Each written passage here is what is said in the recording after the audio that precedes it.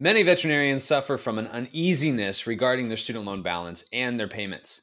In a lot of cases, this causes them to lose sight of the bigger picture within their finances. Today, we're going to go through how your student loans may feel big, but they may not be as big of a deal as you think they are. In fact, we see a lot of people who are able to do the things they want and still pay off their loans without too much of an issue. You no longer have to feel like your student loans are going to crush you. So the big question is this: how do veterinarians like you, who live demanding lives, who never seem to have enough time, able to achieve balance and take control of your finances with confidence? That is the question, and this podcast will give you the answers. We are Florida Veterinary Advisors, and this is the Smarter Vet Podcast. Hey, Smarter Vets, this is Tom Seco and CJ Burnett. We're financial advisors that work with veterinarians, practice owners, and the veterinary community across the U.S. We're the owners of Florida Veterinary Advisors and the host of this podcast, the Smarter Vet Financial Podcast. Our mission is to reduce financial stress from the veterinary community by providing them the next step in their plan. Make sure to check out all of our other great resources available on our website, such as complimentary financial race CEs, assessments, videos, and articles. You can find them by visiting flvetadvisors.com. If you're finding this podcast to be helpful, make sure to rate and review us on Apple or Spotify. If not, give us a rating on the Smarter Vet Podcast Facebook page and follow us. CJ and I are always talking in the background, and we hear a lot of the conversations that are happening within the veterinary community. And the biggest one that it's getting so much attention, and it just seems like a snowball effect lately, is student loans. It's something that we're constantly, like, we see veterinarians that are graduating and the amount of stress that they're feeling from them. Some of them actually have just kind of gave up. They've lost hope in a lot of it, where it's because of the circumstances they're in is just, I owe too much, and I don't feel like I'm ever going to get out of these loans. And CJ and I want to take a moment to really talk through of, like, there actually is hope at the end, and it's really not as big as you might think. And the first place we always want to start off is just thinking about your loans. Like, let's talk about, why did you take them? Like, what was the purpose of why you took them to begin with? To become a veterinarian, Tom. Well, yeah, of course, to become a veterinarian. But there's also another reason behind that. Wait a minute. So you're saying the reason why people take on student loans is because they want to get to a spot where they have a healthy income. Now, if you're laughing at that, veterinarians, right? If you're laughing healthy income, ha ha ha, because we've heard this many times where people are like, oh, veterinarians can make really good money. Yes. What's so interesting about it, like being a veterinarian too, it's, yeah, maybe that's where you started off, but at the end of the day, becoming a veterinarian is going to provide you a certain lifestyle over the course of time.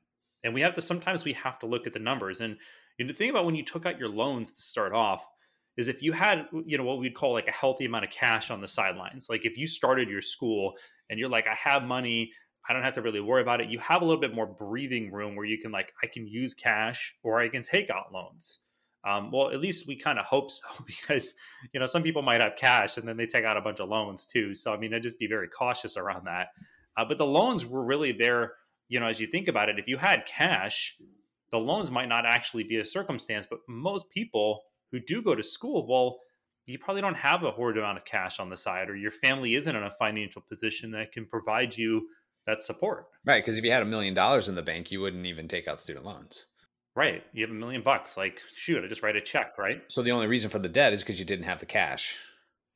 And when we borrow the money, the idea is that, like, we want to catapult ourselves forward. Like, the idea is, like, we borrow this money to help us take that next step, to help us grab up to the height of the cliff and pull us up for those new opportunities and potentials and things that can pop up in front of us once we do finish that degree. And a lot of newly graduated veterinarians are concerned about the amount of loans they have in comparison to their income, because it does seem like it's fairly, there's definitely a gap there for a lot of them. In most cases, it's wide, and in some cases it's not. But for the most part, no matter what amount it is, generally speaking, it tends to have an emotional effect on the individual. Something that we've seen over the most recent years is that, what we've heard commonly over and over, we've been working within the veterinary community for almost a decade now. It's pretty insane just to think about it. And it's very fascinating that the income for veterinarians in comparison to what they were taking out in loans, like, there is a big gap. However, the trend we've been experiencing lately is that there's been a drastic increase in the amount of income. And I remember hearing these stories, CJ, where people would say, yeah, veterinarian is never going to make this much. Oh man, we only make peanuts. Like, we didn't get into this career because because of the money. But now it's like the amount of income that people are making as veterinarians, because think of it, you are like a hot commodity right now. Like, the limitation of veterinarians that are out there for practices is there's a big widening gap. So the need for you is incredibly, like, it's higher. So like, I wanted to say, if you feel like you're not getting compensated appropriately, you should probably look at that and start having those conversations. But your income is drastically increasing over the course of time. And when we take out loans, we need to really understand that what is needed versus taking out as much as possible because we were approved for that amount. Because that can be a pretty big gap, right, Tom? Like, if I'm taking out student loans to pay for airplane tickets to go back home frequently, that bill, like, maybe my student loans aren't actually student loans per se; they're actually kind of more student loans plus lifestyle. And so you really want to manage that, take care of that, make sure that you don't just take out every single dollar and use it to buy a car or to do other things with it, right? You want to try to at least live somewhat within a particular lifestyle means and not spend too much money. So let's look at a newly graduate's potential earnings during their career. So as finance guys, we like to look at numbers, right? We're nerdy. If someone's 27 years old and let's say they're coming out of school, they're making $100,000 a year, just to keep it easy. If they get no raises, like zero raises their entire career for the 38 years that they work, then the total cumulative amount of money, if you take $100,000 of income for 38 years, that equals to $3.8 million at the end of their career. So you think without pay raises, it's $3.8 million. With pay raises, it's say 5% every year over the course of that same time frame, the same 38 years. That person would have made $10.7 million during their career. So let's take a step back. $10.7 million of income stacked up against a loan balance of say $300,000. Which one seems smaller? Which one feels smaller? Which one do you kind of gravitate toward going, wow, like I think when you really take a step back as a new graduate and you go, well, I have the potential to make $10 million, $15 million versus my $300,000 of student loans, my $500,000 of student loans, my $200,000 of student loans. I mean, relatively speaking, like there's a good chance that you're going to be able to pay them off in a 25, 30, 35 year time period. Now, if you try to bulldoze them and put everything that you got towards those student loans, it's going to be really hard, right? But if you try to have a strategic plan on how you're going to pay off that debt, oftentimes it doesn't feel that bad anymore.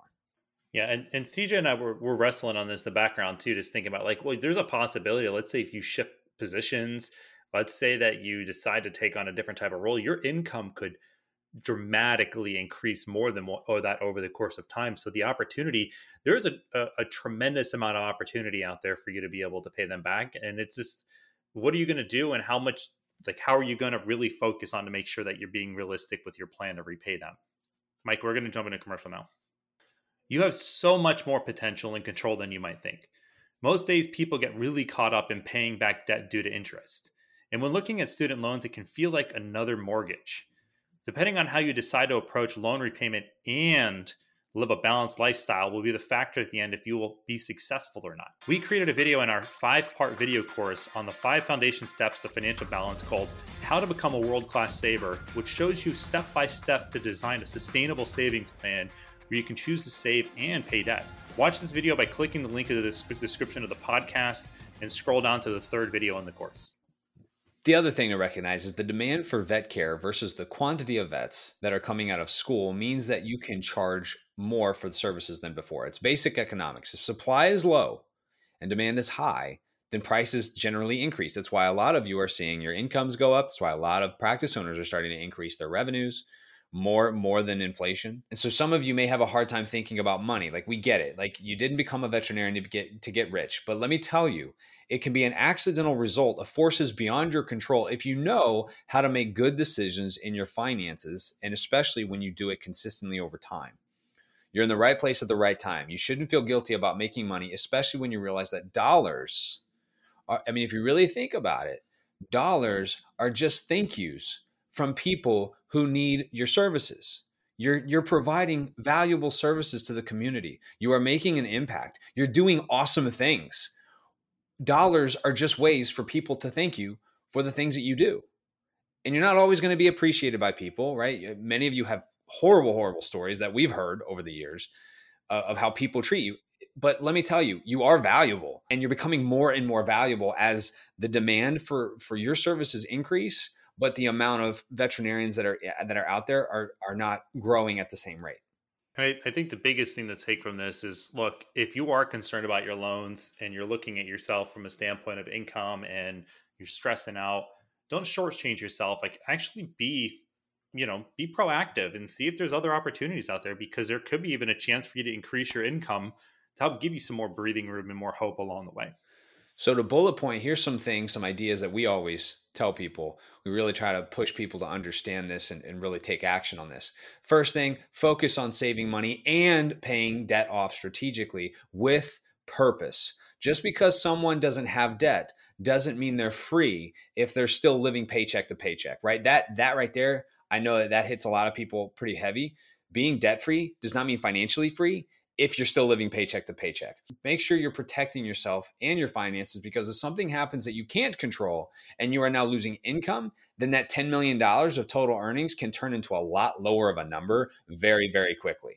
Lastly, the third thing, make sure you are aware of the consequences of the financial decisions that you are making every day, right? That Starbucks that you get twice a day, in order to get you past the day, you might need to replace that with something else that's a little cheaper, right? Because that might impact your ability to build wealth way more than, the big purchases that you make or the car that you bought. Yeah, there's always this concept that CJ and I always talk about. Are you saving pennies to spend dollars kind of thing, and just making sure you're very aware of what you're doing from a financial decision standpoint, because those lattes, you might like them a latte, they can add up pretty quickly. You had to get the dad joke in the episode, didn't you? We had to. That's okay. Hey, and if you're enjoying this episode, if you're enjoying our podcast, please help us spread the word. The only way that other people find out about our show is by you actually sharing it with them. Take this episode, share it with 2-3 of your friends, let them know, give them some hope around from this conversation. And if you haven't, show us some love on the Smarter Vet Financial Podcast Facebook page. We'd love for you to just give us a little love and say, hey, love the show. This is CJ Burnett. And I'm Tom Seco. Wishing you a lifetime of financial success. Don't forget to visit our website and sign up for our newsletter.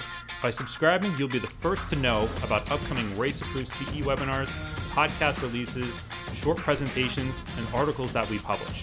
Make sure to like us on Facebook, follow us on LinkedIn, and subscribe to our YouTube channel.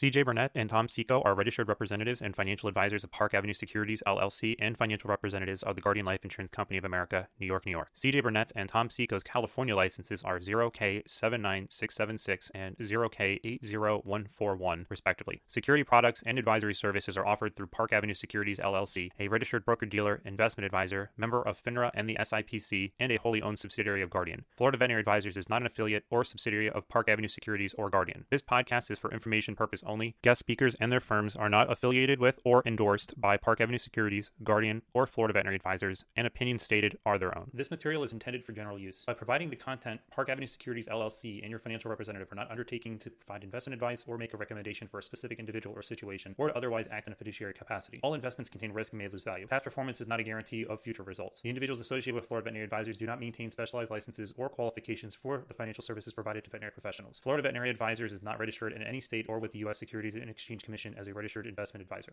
Submission number 2022-146343 expires November of 2024.